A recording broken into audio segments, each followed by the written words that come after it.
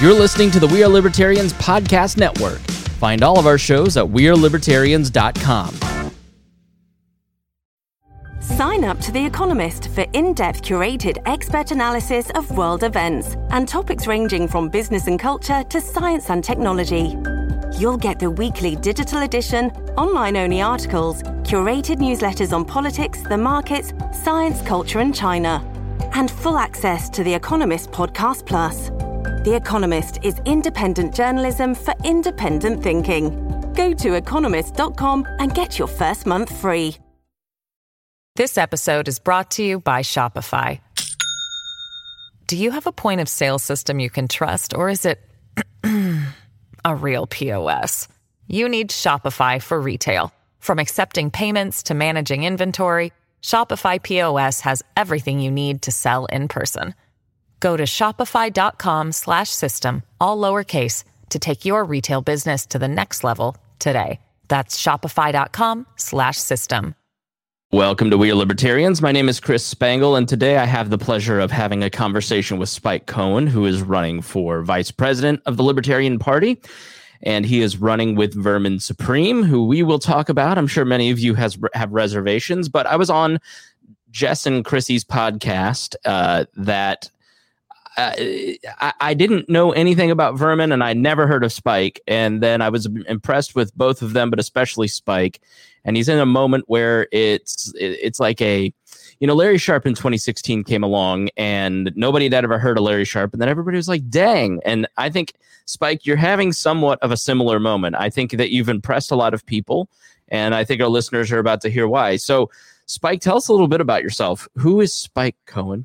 Spike Cohen. I was born at an early age. No, so hey everybody. My name is Spike Cohen. I'm a business owner who started a web design company in the late '90s in my teens.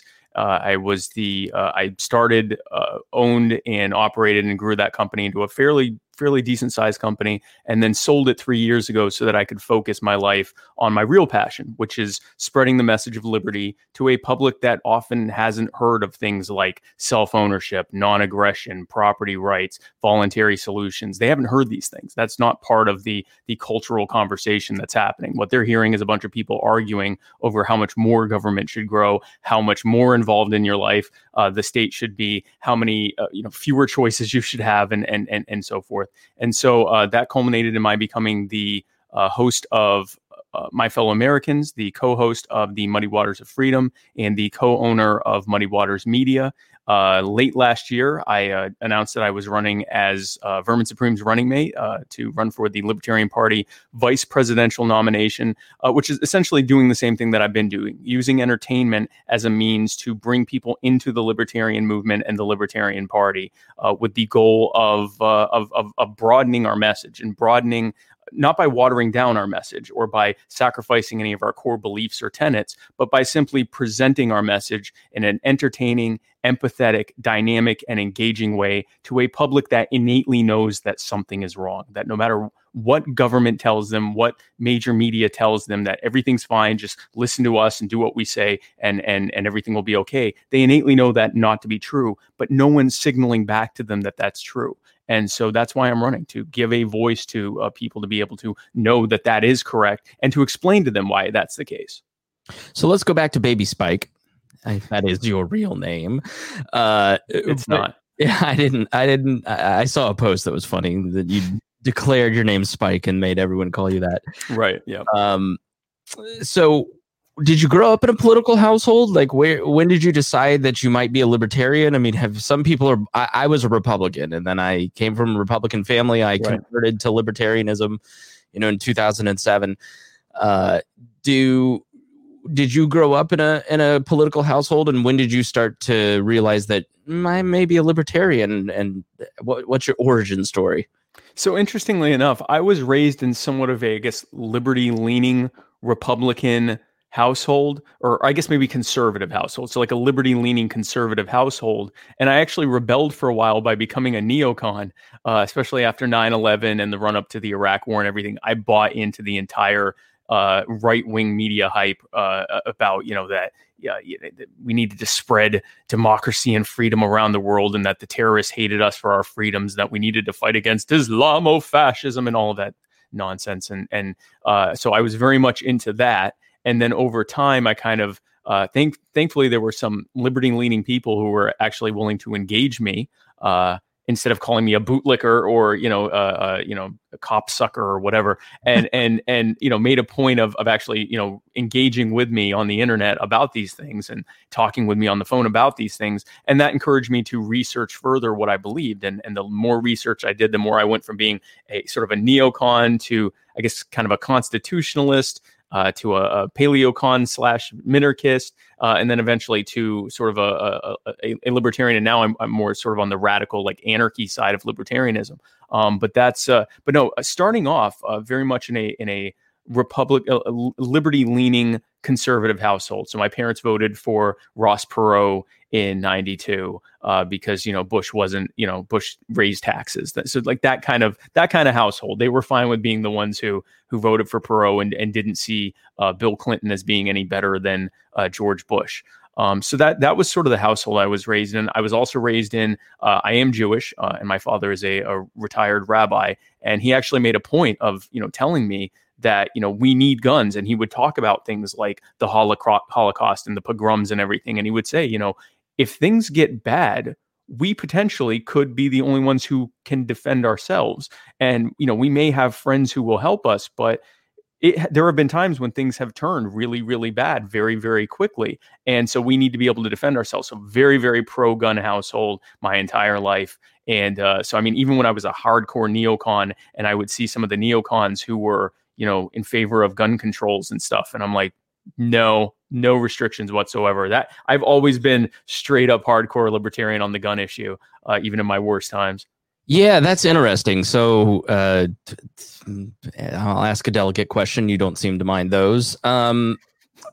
As a person of Jewish heritage and faith, I don't know what that's the two are not mutually exclusive, it seems. Mm-hmm. I find that there are elements in the libertarian movement, especially on the more radical ends, that if you scratch the Fed stuff sometimes too hard with some people, you end up back at the Rothschilds and the Jews control everything. Right. I haven't ever thought about that, like in terms of the pogroms and the Holocaust, and we need the Second Amendment to protect ourselves from that. That's a very libertarian leaning aspect that developed out of that.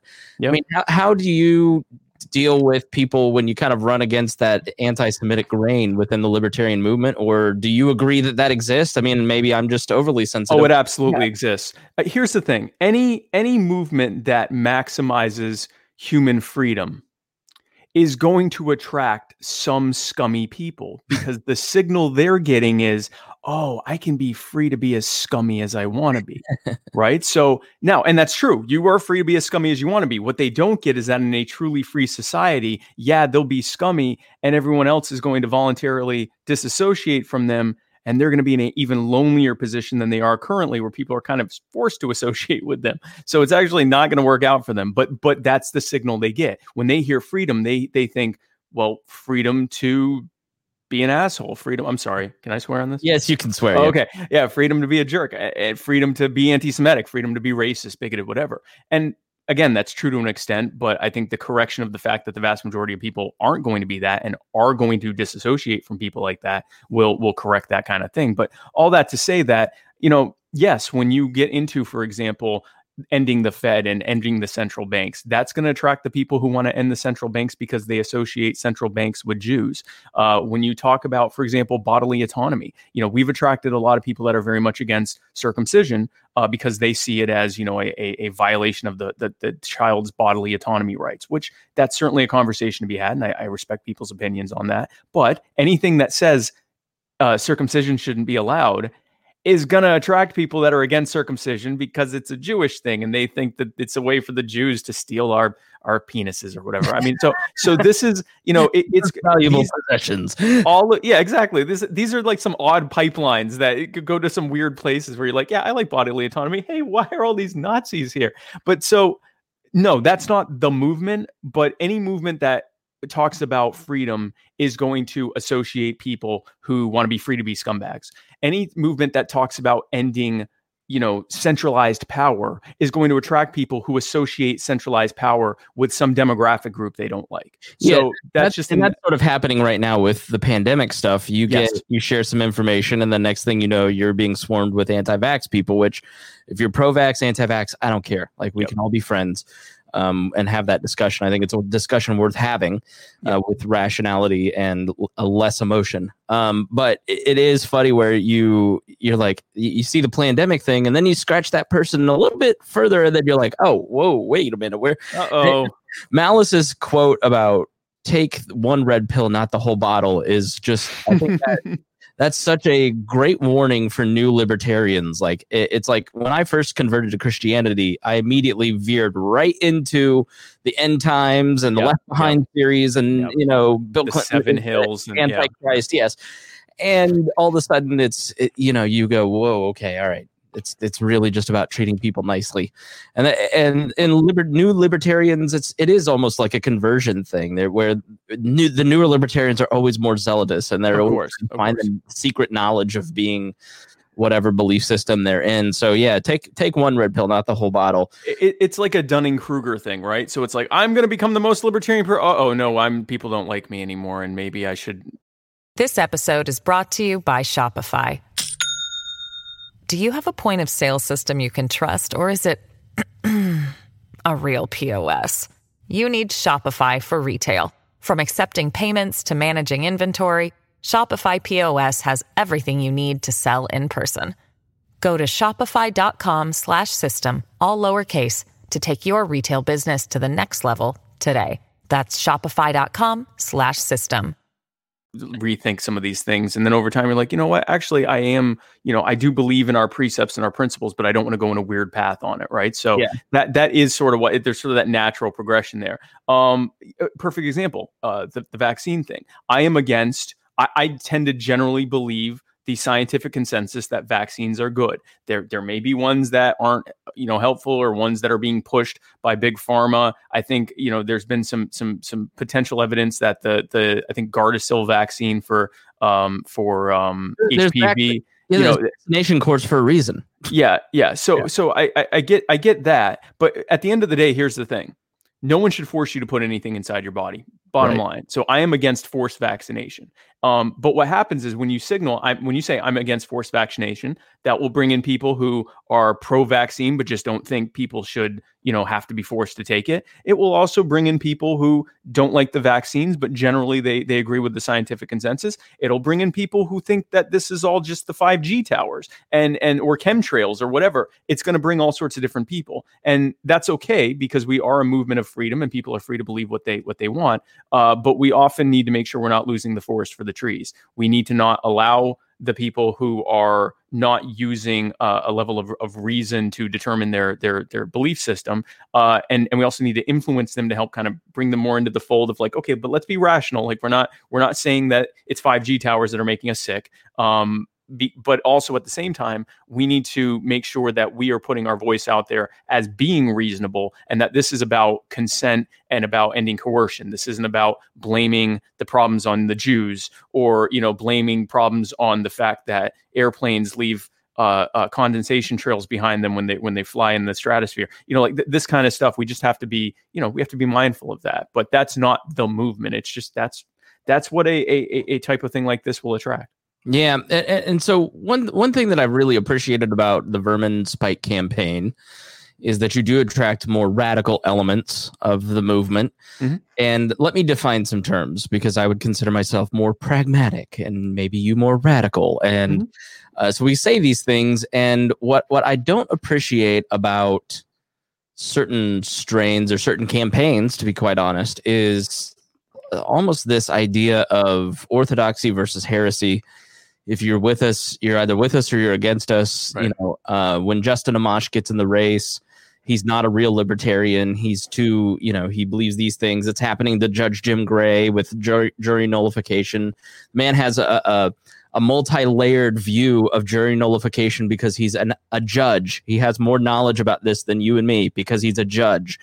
And his nuanced answer got turned into he's a heretic, burn him at the stake. He doesn't believe in jury nullification. And it's almost like the Bill Weld Hillary Clinton comments where he was saying Hillary Clinton is a serious person, and that has turned into 4 years later, he endorsed Hillary Clinton, which is not what he said. And so it's, even though Bill Weld sucks, it's like, don't lie about the guy. And so what I don't, when I hear the argument between pragmatists and radicals in the LP, I don't think there's anybody who would look at, like, I look at Adam Kokesh's localism plan, and that's probably the closest thing to what I personally believe. That's my end goal. That's where I want to get. But I have worked in politics long enough that I have these series of steps that I want to get to, you know, because the population at large isn't just going to adopt a radically new belief system. But I appreciate that there are people like Adam Kokesh or yourself or, you know, other quote unquote radicals that are willing to make that their messaging strategy of here's the end goal. Here's the destination that here's the destination that we're trying to get to. Versus you need a Judge Jim Gray, you need a Justin Amash to lay out the policy plans to get there, the directional libertarian who's saying, here's where we're at and here's where we need to go to get to this endpoint. And so the conversation, I think, is like pure versus impure. And that, I think, is an unfair categorization. And as a person who likes Gary Johnson, who liked Bob Barr at the time, like, I'm tired of being beat up by quote unquote radicals for liking people that have a similar messaging strategy that I do. And it sort of becomes unfair and unkind and irresponsible in a certain way, because you're not allowed to have those nuanced discussions of we need to do this, or this is how I think about it, because we slip into heresy versus orthodoxy. What I like about your campaign is that when Amash got in, you guys didn't engage in that. You said, we're going to go all in on what we believe. We're not going to attack this guy. We're not going to do a 7-step video of why this is the worst person on the planet, to try and introduce that unfair strategy. If you're trying to tear down another candidate to win, then, you know, you're left with very little once they leave the race. And then all of a sudden you're like, shit, I got to figure out what I believe. Right. And you guys haven't done that. And I really do appreciate that, because as a person who was an Amash fan, I think it was noticed by those of us who are on a different stripe, you know, that you're willing to say, here's what I believe and here's what I'm about, and you can get on board or not. Right. Yeah. So and just to be clear, so when Justin Amash got in to the race, I did do some appearances where people asked me my opinion about Amash, and I gave my concerns and why I didn't think he was the right pick. But I think that there's a difference between that and trying to kick him out of the party, or say that people who support him are, you know, not real libertarians and things like that. First of all, that's just terrible messaging.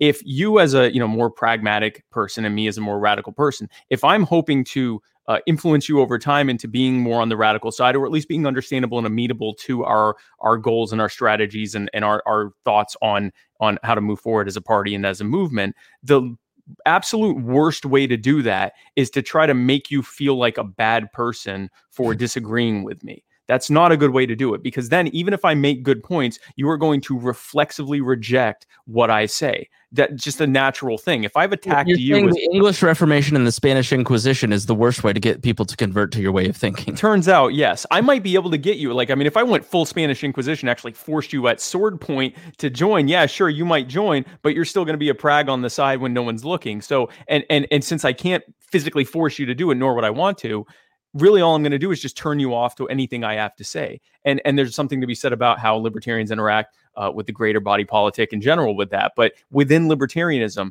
this circular firing squad thing, I've never been a fan of it. And I say that as someone that often, in getting in these heated, especially when you're on social media, the two things that are very helpful when interacting with people on social media: pretend that they're in front of you, because they are. In reality, in terms of their brain and your brain interacting with each other, you are in front of each other. Pretend they're in front of you. Pretend that everyone you know and care about is watching, because they potentially could be, as well as a bunch of other people you don't know. Pretend that you're talking to someone who used to not believe what you believe. Pretend you're talking to yourself back when you didn't believe what you believe, because you essentially are. You're talking to someone who isn't where you are yet. Those three filters, if you put through how you talk to people when you get in these heated political discussions, you know, remember you're talking to a person, Pretend they're in front of you. Pretend you're actually having a face-to-face conversation. Pretend everyone's watching, everyone you care about, and a bunch of other people, and pretend that you're talking to yourself. That isn't quite where you are. Back when you weren't quite where you are in your now pinnacle of belief that you've reached in this very moment, with nothing else to ever learn in life again. Pretend that those three things, and that will go a long way in how you interact with others. And that's at the times when I get very, very heated, I have found that actually forcing myself to go through those filters has been incredibly helpful, to the point now where I don't really engage that way anymore.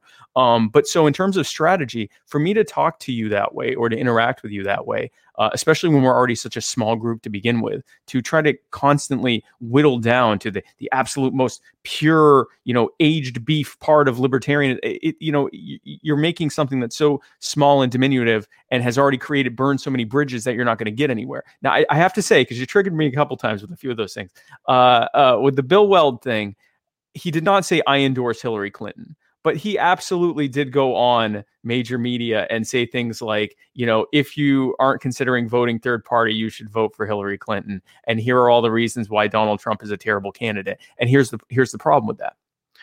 When you're already a small third party and you're talking to voters who are strategic, almost all voters are strategic voters, when you keep telling them that this other option that has a much greater chance of winning is really a good option, it's not a bad option, and it's way better than this other option that also has a really good chance of winning, and that you in the middle are the best option but have almost no chance of winning, what the strategic voter is hearing is, don't vote for me, vote for this option. There's no doubt that Bill Weld in almost every single way he had no loyalty to the movement. He had no loyalty to the party. He had no loyalty to the ideology. He didn't understand the ideology. He didn't understand us. He didn't care. I'll give Kokesh credit because he first kind of went after him, but then got to talking to the guy and helped kind of move him more towards our way of thinking. But there's no doubt that Weld sucked. And was just Judge Jim Gray as a running mate was infinitely better than Weld as a running mate when you compare those 2012 and 2016 campaigns. Weld, I think from the Prague side, it's like it was disappointing having to feel like you need to defend those campaigns. And so I totally understand where a lot of people in this campaign, when Amash gets in, people on the non-Prague side are looking at it going, okay, you supported Bob Barr, you supported Wayne Allen Root, you supported Gary Johnson, you supported Bill Weld. Why should we trust Justin Amash? Why should we trust your opinion anymore? That's a very rational way of thinking. Even though Justin Amash is not Bill Weld. I mean, he's not Bill Weld. And I say that as someone that, Amash was obviously not my pick. He wouldn't have been my second pick either. And there is something to be said about the fact that I think at this point, I think we should reject the idea that the only way we can become legitimate is to bring in someone from the Republicrats. Even if they're very principled and they agree with us 70, 80% of the time, I want to bring them in.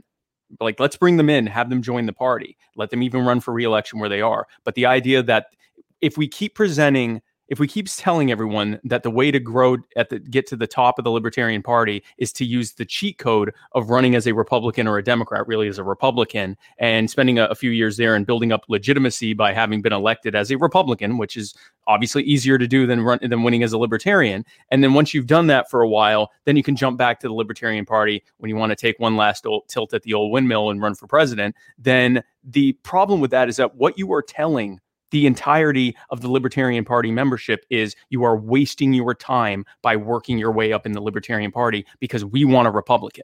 That's how we're going to become legitimate. And you are signaling to literally everyone else who's paying attention, we only find ourselves legitimate when we bring in Republicans. And if they're not paying that much attention, really what they're hearing is we're basically Republicans that are kind of edgy and like weed and, like guns more or whatever. And that's not a good look for branding. It's not a good look for morale. It's not a good look for strategy. So that was my concern specifically about Amash just coming in and jumping right to the top of the ticket. I hope he's going to run for re-election as a congressman. And we will fully, and I recently posted, I said, were you torn between Amash Amash and Vermin. Well, now you don't have to be. You can support Vermin and you can support Amash, and we're going to be there 100% if he supporting him if he runs for re-election as a libertarian. And in 2024, if he's been doing the libertarian stuff and he whether he gets reelected or not, then we can have a different conversation. If he stayed in the party and he's helped us and done the things that we're doing to try to help grow the party, going on campus tours like I've been doing, going and knocking on doors and housing projects like I've been doing, all of that stuff. And you've shown that, yeah, you're really here for the party. We'll have a completely different conversation, but we have to stop this thing of like, oh, okay, you're an elected official and you want to jump to the top of the party. That's great. Yeah. Everyone else, you all wasted your time. Turns out you should have run as a Republican. We have to break that cycle. That's going to be a big start of it. I agree with what you're saying, but I also see Amash as a different case where, Amash is very much like Ron Paul 88, where Paul had lost his seat basically in a primary because he wasn't Ronald Reagan supportive enough, a very popular Republican president that everybody thought was libertarian, and he wasn't. And so everybody, he left Congress, ran as a libertarian. What I hated was like trying to paint Justin Amash as Bob Barr or Bill Weld, because you're right. He wasn't. And that's, and he definitely was not that. Well, and again, this isn't about Amash as much as what we are signaling to ourselves and others by continuing to do. But you're right. He's definitely not. Here's the signal to everyone else. And I asked this specifically, and I'm sorry to Chrissy Wickers because I pissed her off by stealing her question, but this was a very important strategic question that I had at the end of that conversation with Amash on the Chrissy and Jess show. Mm-hmm.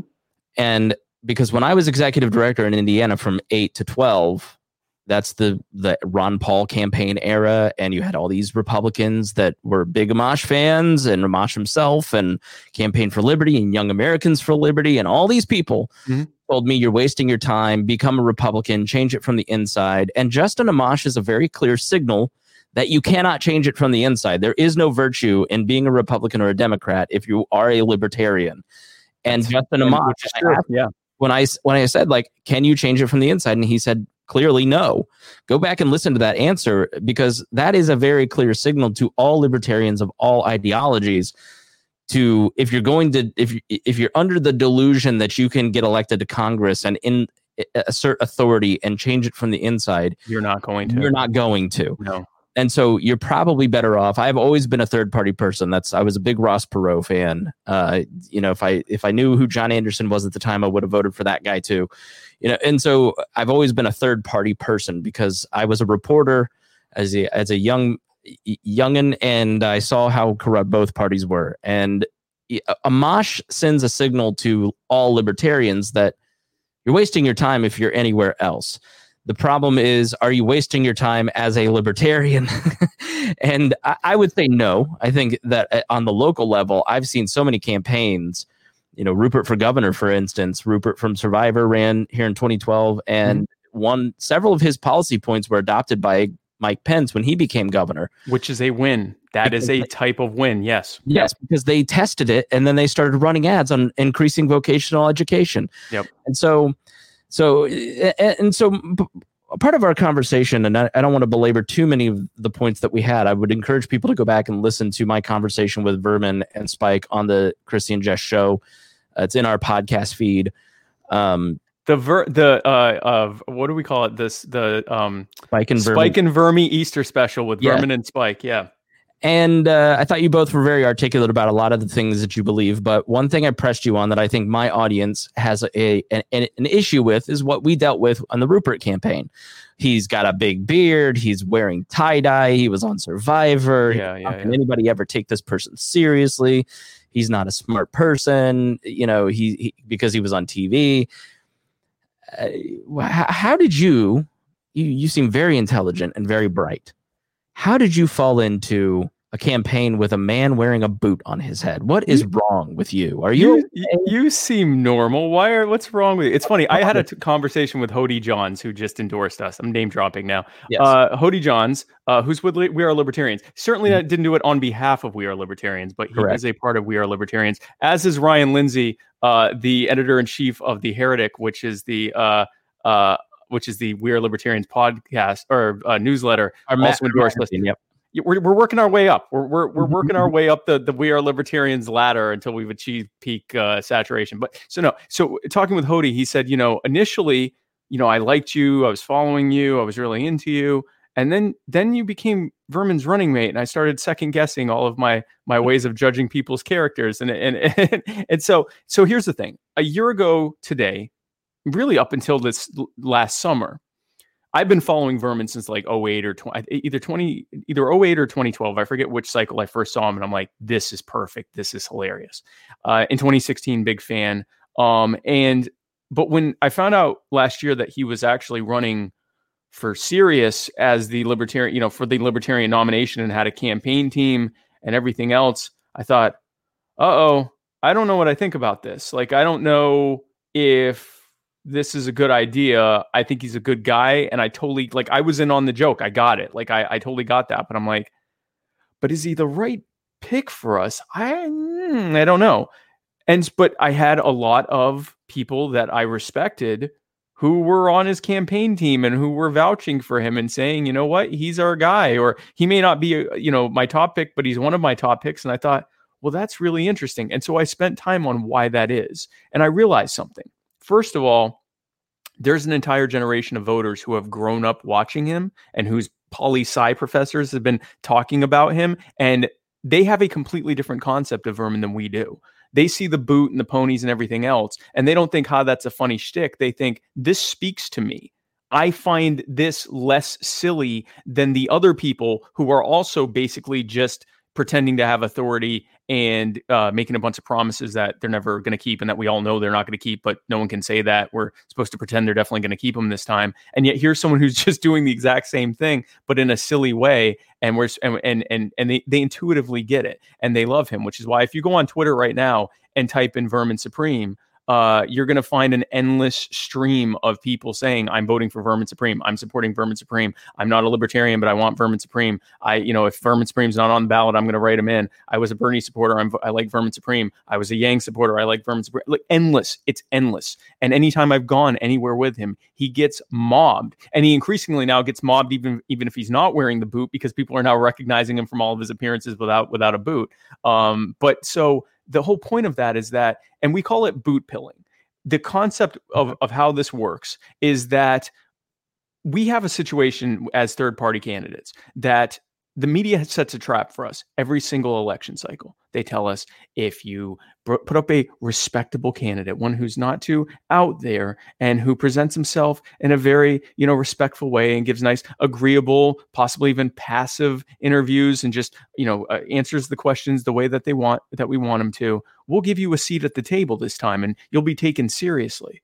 And every single time we do that, and it blows up in our faces because that was a trap. They have no intention of giving us a seat at the table. When we show up and do the passive interviews and act all respectful and respectable and answer all the questions the way they want, all they do is ask us a bunch of gotcha questions, and they twist our words. And if we screw up one time, they say, he said, what is Aleppo?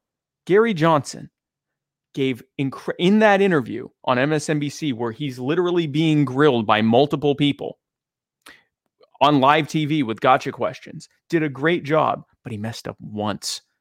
And he didn't even mess up. He just didn't know what Aleppo was. And when they after going, you don't know what Aleppo is? And then they told him what Aleppo was, he gave a great answer about that. And then libertarians spend 4 years amplifying that, which is the craziest thing to me, because stupid libertarians mention Aleppo all the time. It's like, if you let it go and actually started pointing out the positives of Gary Johnson, people probably have a better opinion of Gary Johnson in general. Yeah, he gave a great answer about Aleppo. Once it was told to him what Aleppo was, because God forbid this man not have encyclopedic knowledge of every single thing. Now, it was a big thing happening, and he probably should have known what Aleppo was. Whatever. I think his excuse was he was confused, or he didn't hear correctly, and he was asking what they were talking about. Even if he didn't know what the name Aleppo was, once they told him what it was, he answered it. And you know what they did? They told everyone he was a joke and that, he had no idea what he was talking about. And the signal that they sent was, this guy is not serious. He has no idea what he's talking about. He's a joke. Don't take him seriously. You have to vote Democrat or Republican. And that's what they do.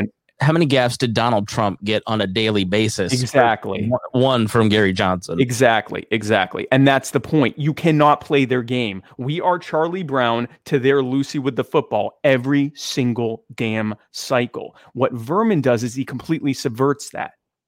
You can't try to get a gotcha on a man who's already treating the entire thing like a joke, who's treating them like part of the joke, who's making them the punchline, who's making them regret that they have to even bring him on, but they have to bring him on. And here's the other part of that. They have to bring him on because media, especially TV media, is a dying medium. They need ad revenue. They need attention, and Vermin gets attention. So as much as they hate, in the same way that they hated Donald Trump, but they had to cover Donald Trump because he got so much attention, they will have to cover Vermin. They do have to cover Vermin. As much as they hate it, as much as he is exposing their entire fraud for what it is, they have to bring him on. You know, the other thing he does is that people tune in. He gets their attention and they're entertained. They don't feel like someone's about to tell them something that's going to challenge their belief system, and their cognitive defenses are way up, and they're ready to fight back in their brains and say, no, you're wrong. I'm a Republican. I'm a Democrat. They're being entertained. They're finding this funny. They hate the media too. Almost everyone hates the media. They love watching these reporters get flustered over all of this, and they get innately all of the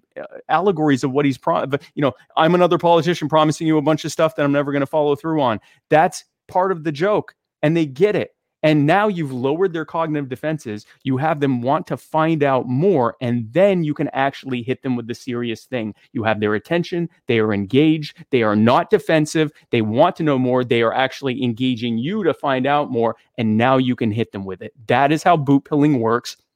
And it's why we won the Libertarian presidential recruitment competition in April. Back in April, last month, we had a presidential recruitment competition, which was partially our idea. We went to the LP and said, hey, we'd like to actually have a gauge to measure how many people we're bringing into the party, because people are saying we aren't bringing people into the party. You know what it showed?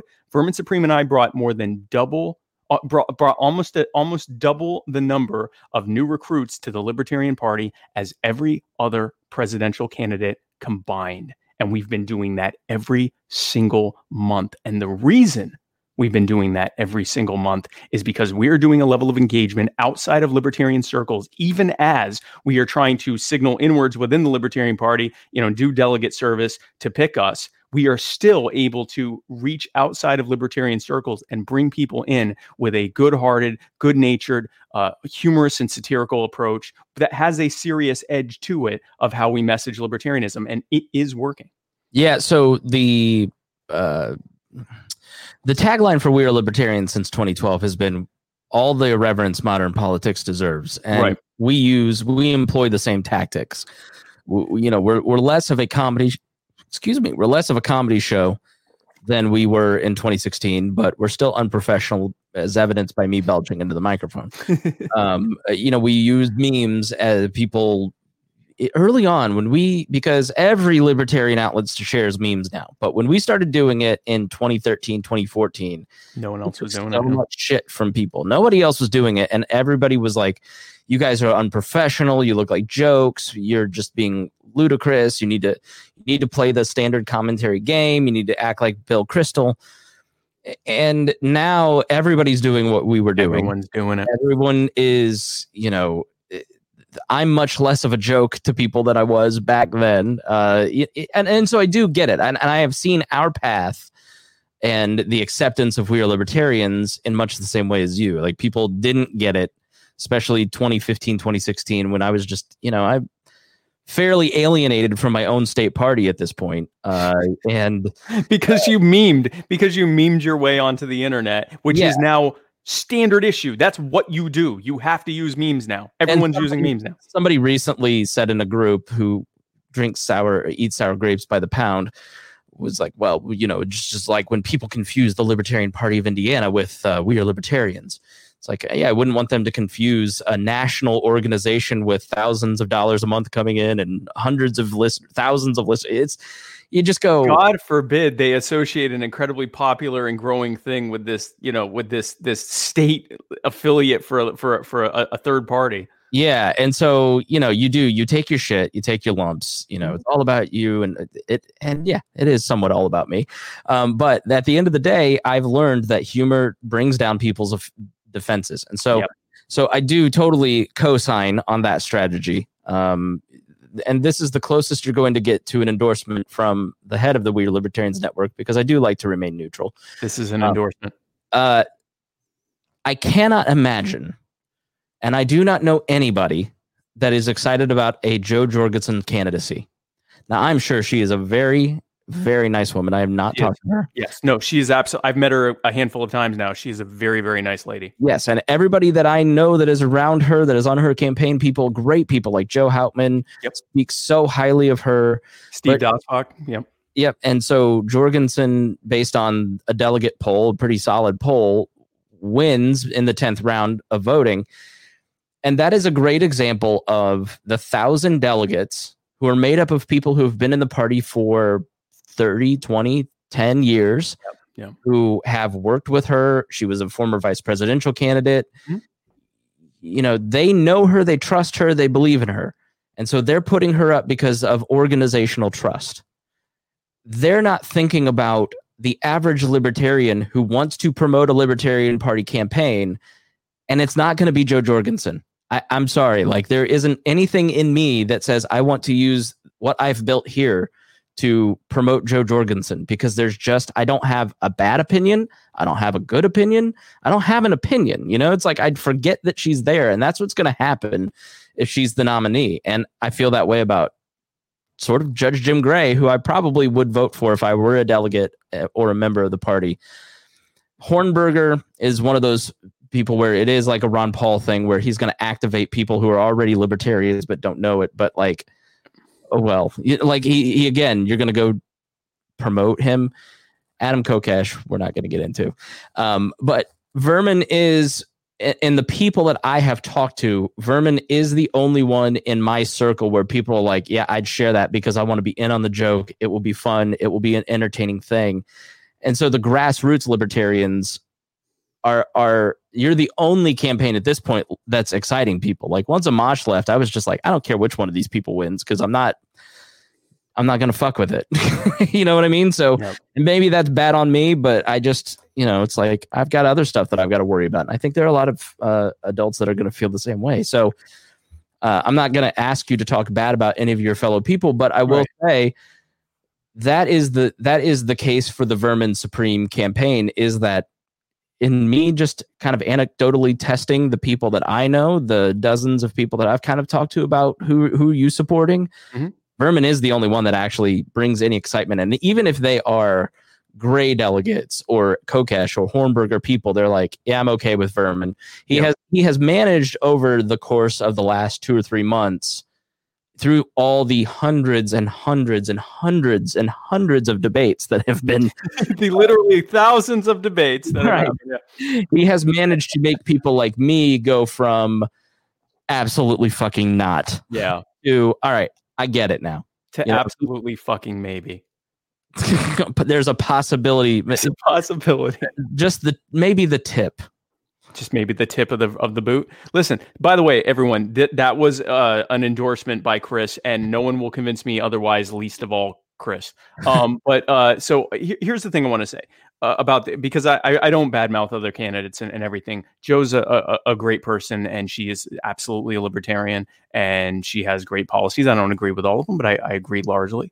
Jim Gray, I don't know as well, but he seems libertarian. I think I disagree with him on things like UBI and a national sales tax, for example, but I think he's a good candidate. Jacob Hornberger is, I believe, a good candidate. I know Chris and I may disagree on that, and I think he's. No, I like Hornberger. I have not, like, Hornberger was my first choice, and then when he decided to make his campaign about Amash, I started to question my own sanity. Like, what? And then you find out about his history with Harry Brown, and you're just like, all right, well, this is like. But he impressed me in the debate that we put on with Matt Welch. He's fundamentally solid. Like, he's solid. He's articulate. He can do all of it. And listen, and I have to say, I like Jacob personally, and I knocked on doors side by side with him in housing projects. He's the real deal. He's serious about what he's doing. I totally agree with you. Yes. Yeah. So I don't have anything to, and I don't really have, I have policy disagreements that I have with some of them. But I don't have anything negative to say about Jacob. Here is why I am a Vermin supporter. He is as libertarian as any of them. He is largely as good at articulating libertarianism as any of them. no one else is going to be able to spark a flame of interest in the cultural, in the greater body politic, and the general public like Vermin is. It's not even close. He is on orders of magnitude higher in terms of a level of engagement. We put out 2 ads, a 1.5-minute ad featuring me, and a 1-minute ad that was just with Vermin.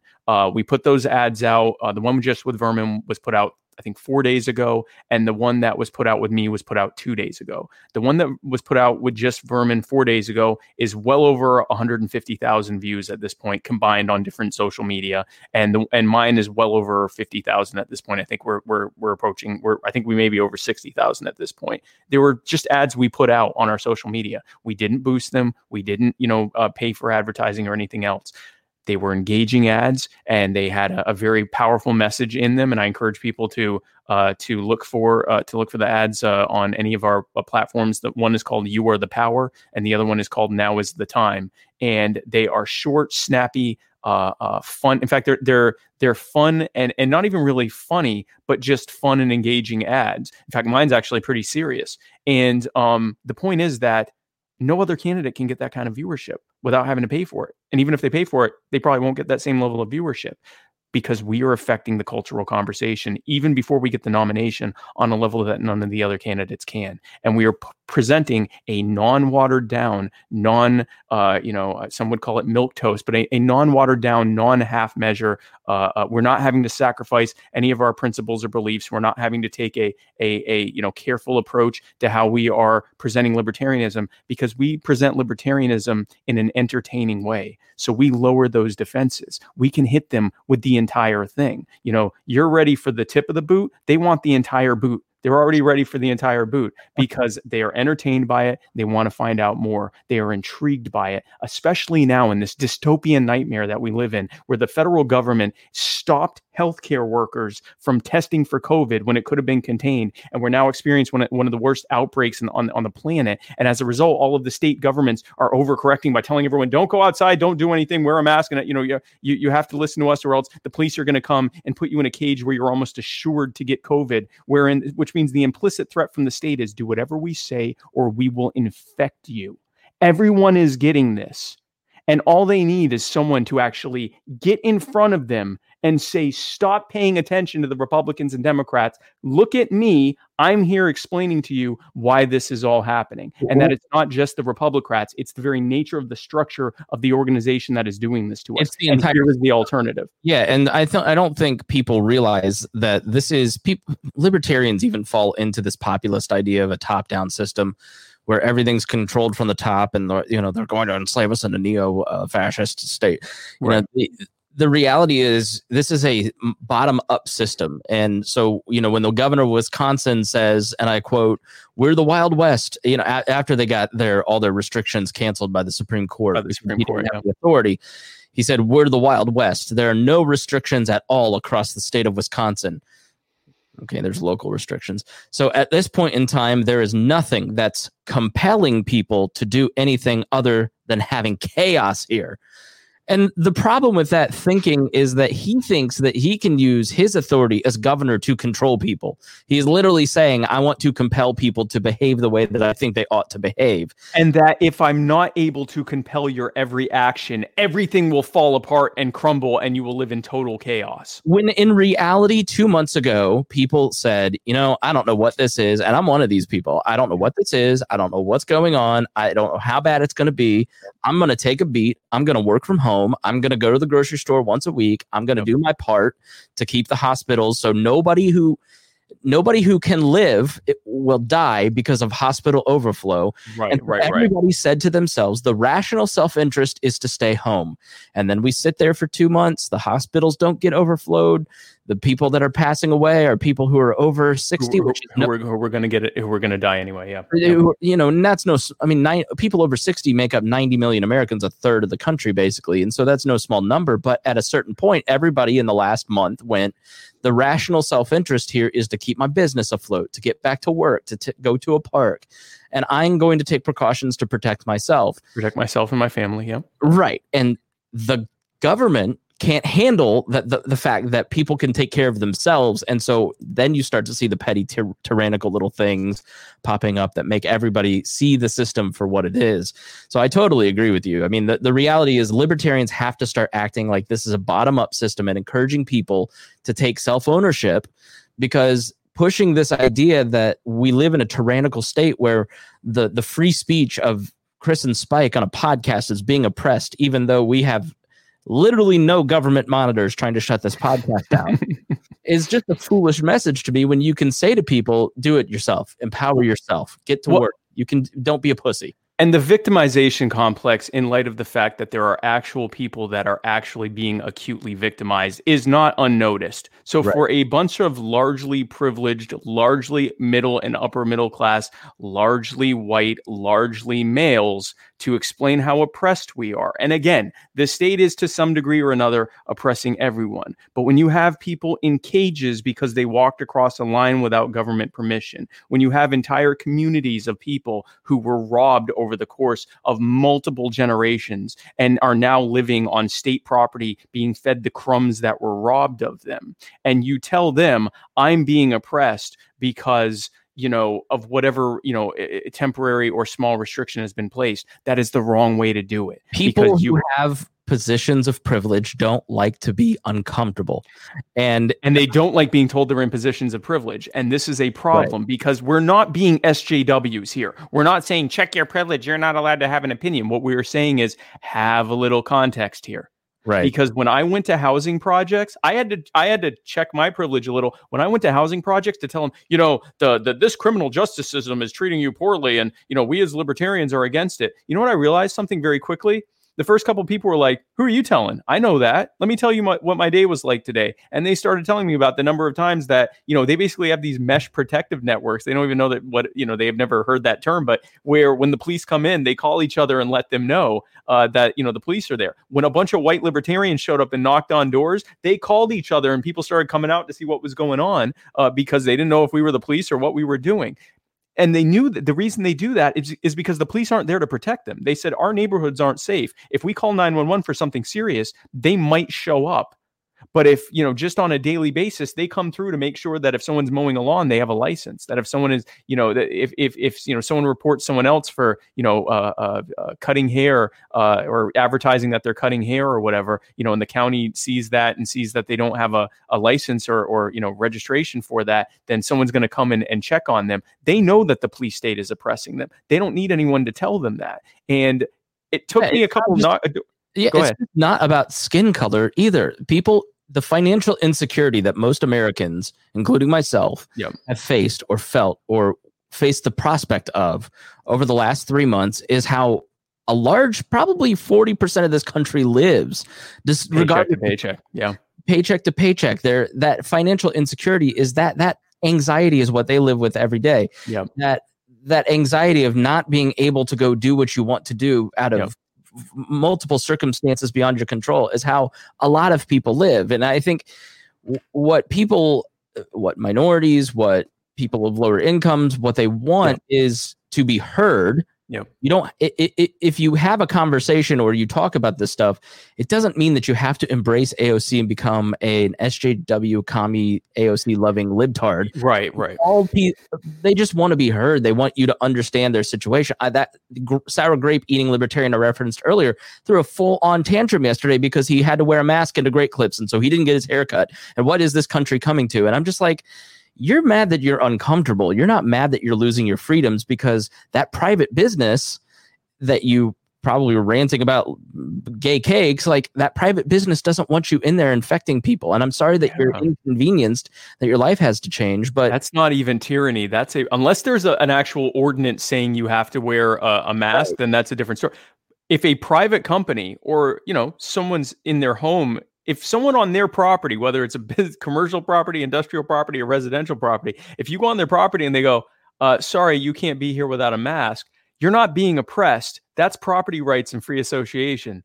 So put on the mask or go somewhere where it's okay to put on a mask. And if it were to not put on a mask, and if it turns out that there aren't any places that aren't going to bring you in unless you put on a mask, then maybe you should reconsider whether or not to put on a mask, because that is what property rights looks like, and that's okay. Yeah, the hyperbole around all this, like it's a tremendous amount of hyperbole on all sides. Like, to stay at home or you're going to die. Wearing a mask is tyranny. Yeah. There's bodies in the streets. People are dying left and right because of unemployment. It's been 2 months. Nobody is starving to death in the richest country on earth.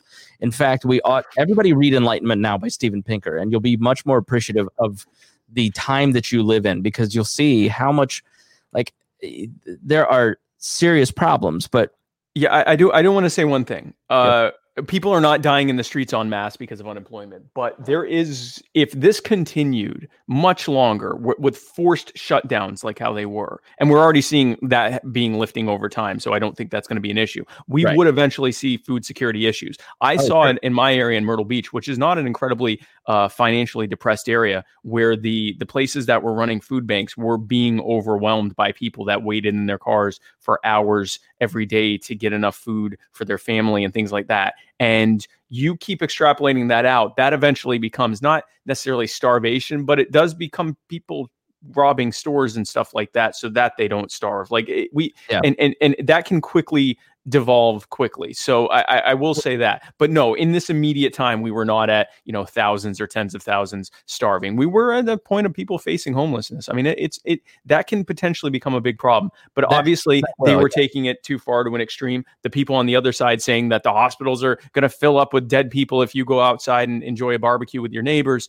There's extremes on all ends. I think everyone should be able to take a nuanced look at how things are and look at the data as it presents itself and make an informed decision. And are there going to be actors who make not the best decisions? Yeah, but that's a better alternative than a essentially planned arbitrary decision being made, often by people who are prone to making bad decisions and actually got the position they're in because they're good at lying and pandering and signing things off that cronies hand them to sign into law.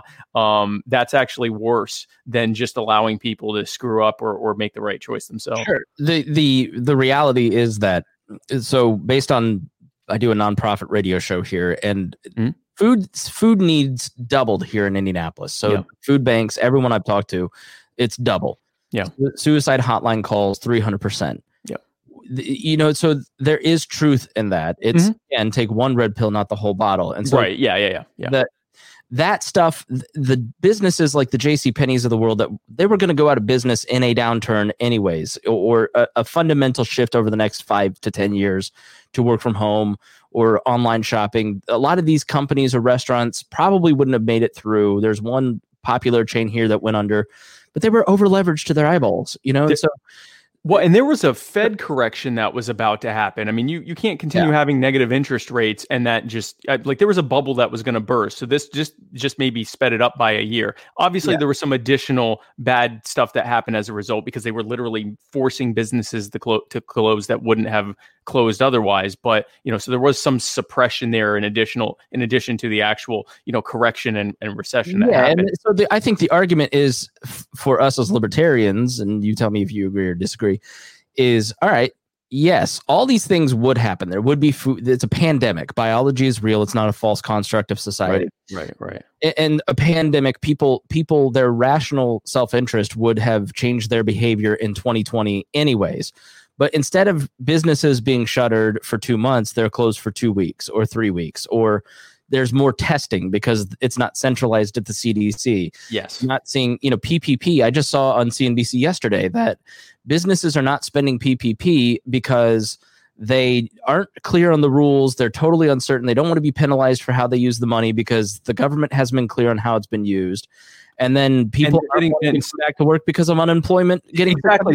Some of them are getting pressure from factors. You're just like, they made it worse. Some of them are getting pressured by their workers not to reopen because the workers are actually doing better. I think it's unless you make like $23 an hour or something, in most states, you'll actually do better with the unemployment plus 600 a week. And so they don't want to go back to work. And so you have small business owners that are like, but now what am I going to do? I can't do all of this work myself, and no one wants to work for me. And so, it's a problem. So, yes, if without the lockdowns, people would have made smart, informed choices largely and slowed the spread themselves. But more importantly, I don't think we would have faced this breakout or this contagion as poorly as we did. We wouldn't have if the government hadn't been for the first 6 to 8 weeks effectively barring testing. The CDC told doctors, you cannot test for this unless you go through the Byzantine process of approval that takes 4 to 6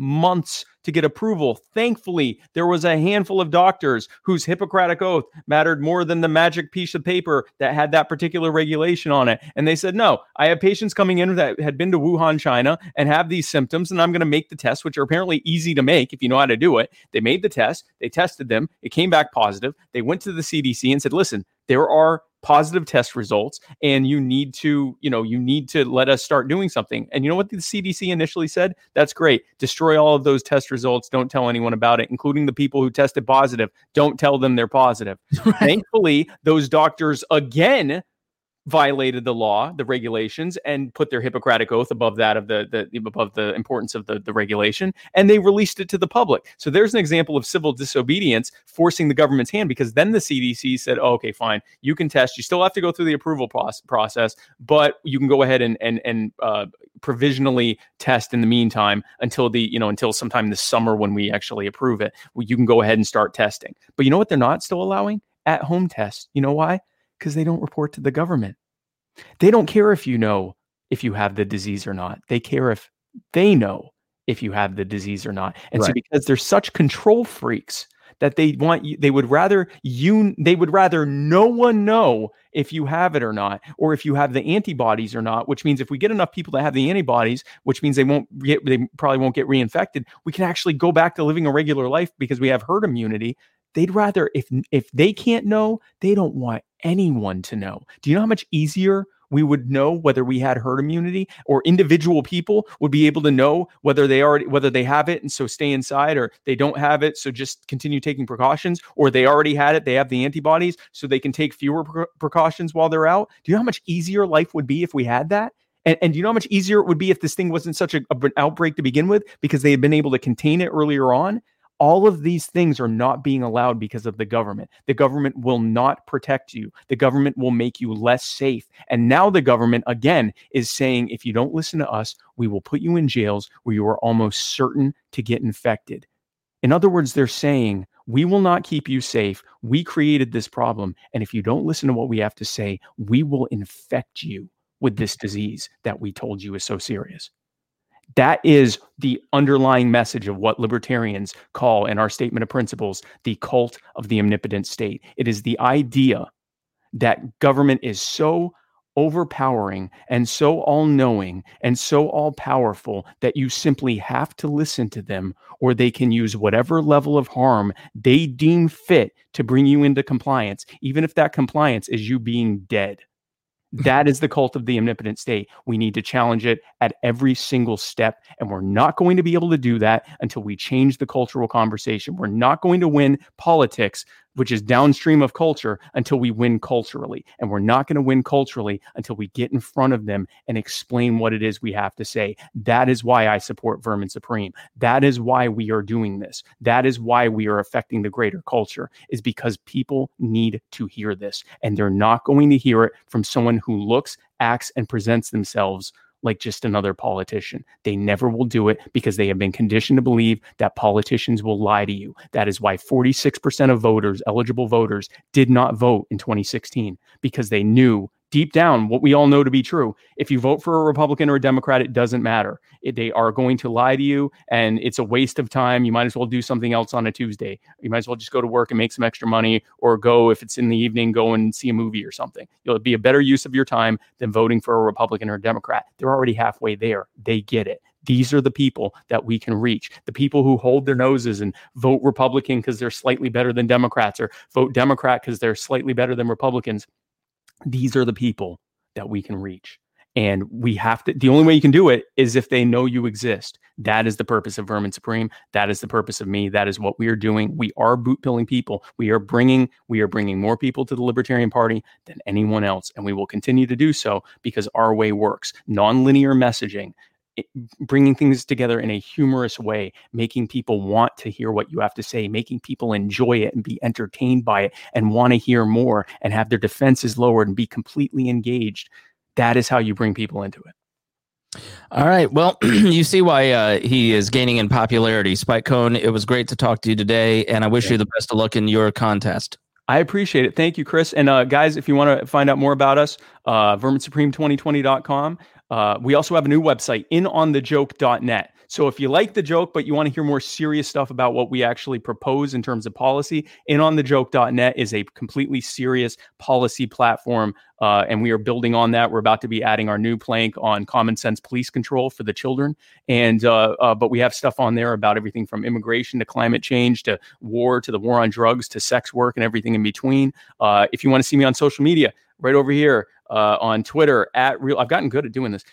Twitter @Real Spike Cohen, Facebook, facebook.com/literally Spike Cohen, or you can type in, if you're in the Facebook search bar, it's Spike Cohen, your next VP. And I would be happy to hear from you. If you want to buy some merch, you can go to verminsupreme2020.com and go to our store. If you want to donate, we'll take crypto. We can take your crypto, give us some of that Bitcoin you've been hodling. And we would love to hear from you. We'd love for you to join our team. If you are a delegate, I want you to know that I love you more than I've loved anyone else in my entire life. And I promise you that is not a pander. No, seriously, if you're a delegate, feel free to reach out to me. If you have any questions, I would love to answer them for you. I hope to have your support. We want to grow this party. We want to grow this movement. We want to start affecting change at the cultural level, at the public level, change the needle away from the ever-growing state, ever-growing government, ever-growing control into every aspect of your lives, and towards people questioning whether we even need a government. And if we do, what should it even be involved in? You know, what things should it be involved in versus what can we do for ourselves and in cooperation with others? And I encourage you to join us in doing that. Thank you. All right. Thanks for listening, everybody. Thanks, Spike, for joining me, and we will talk to you soon. Thank you so much.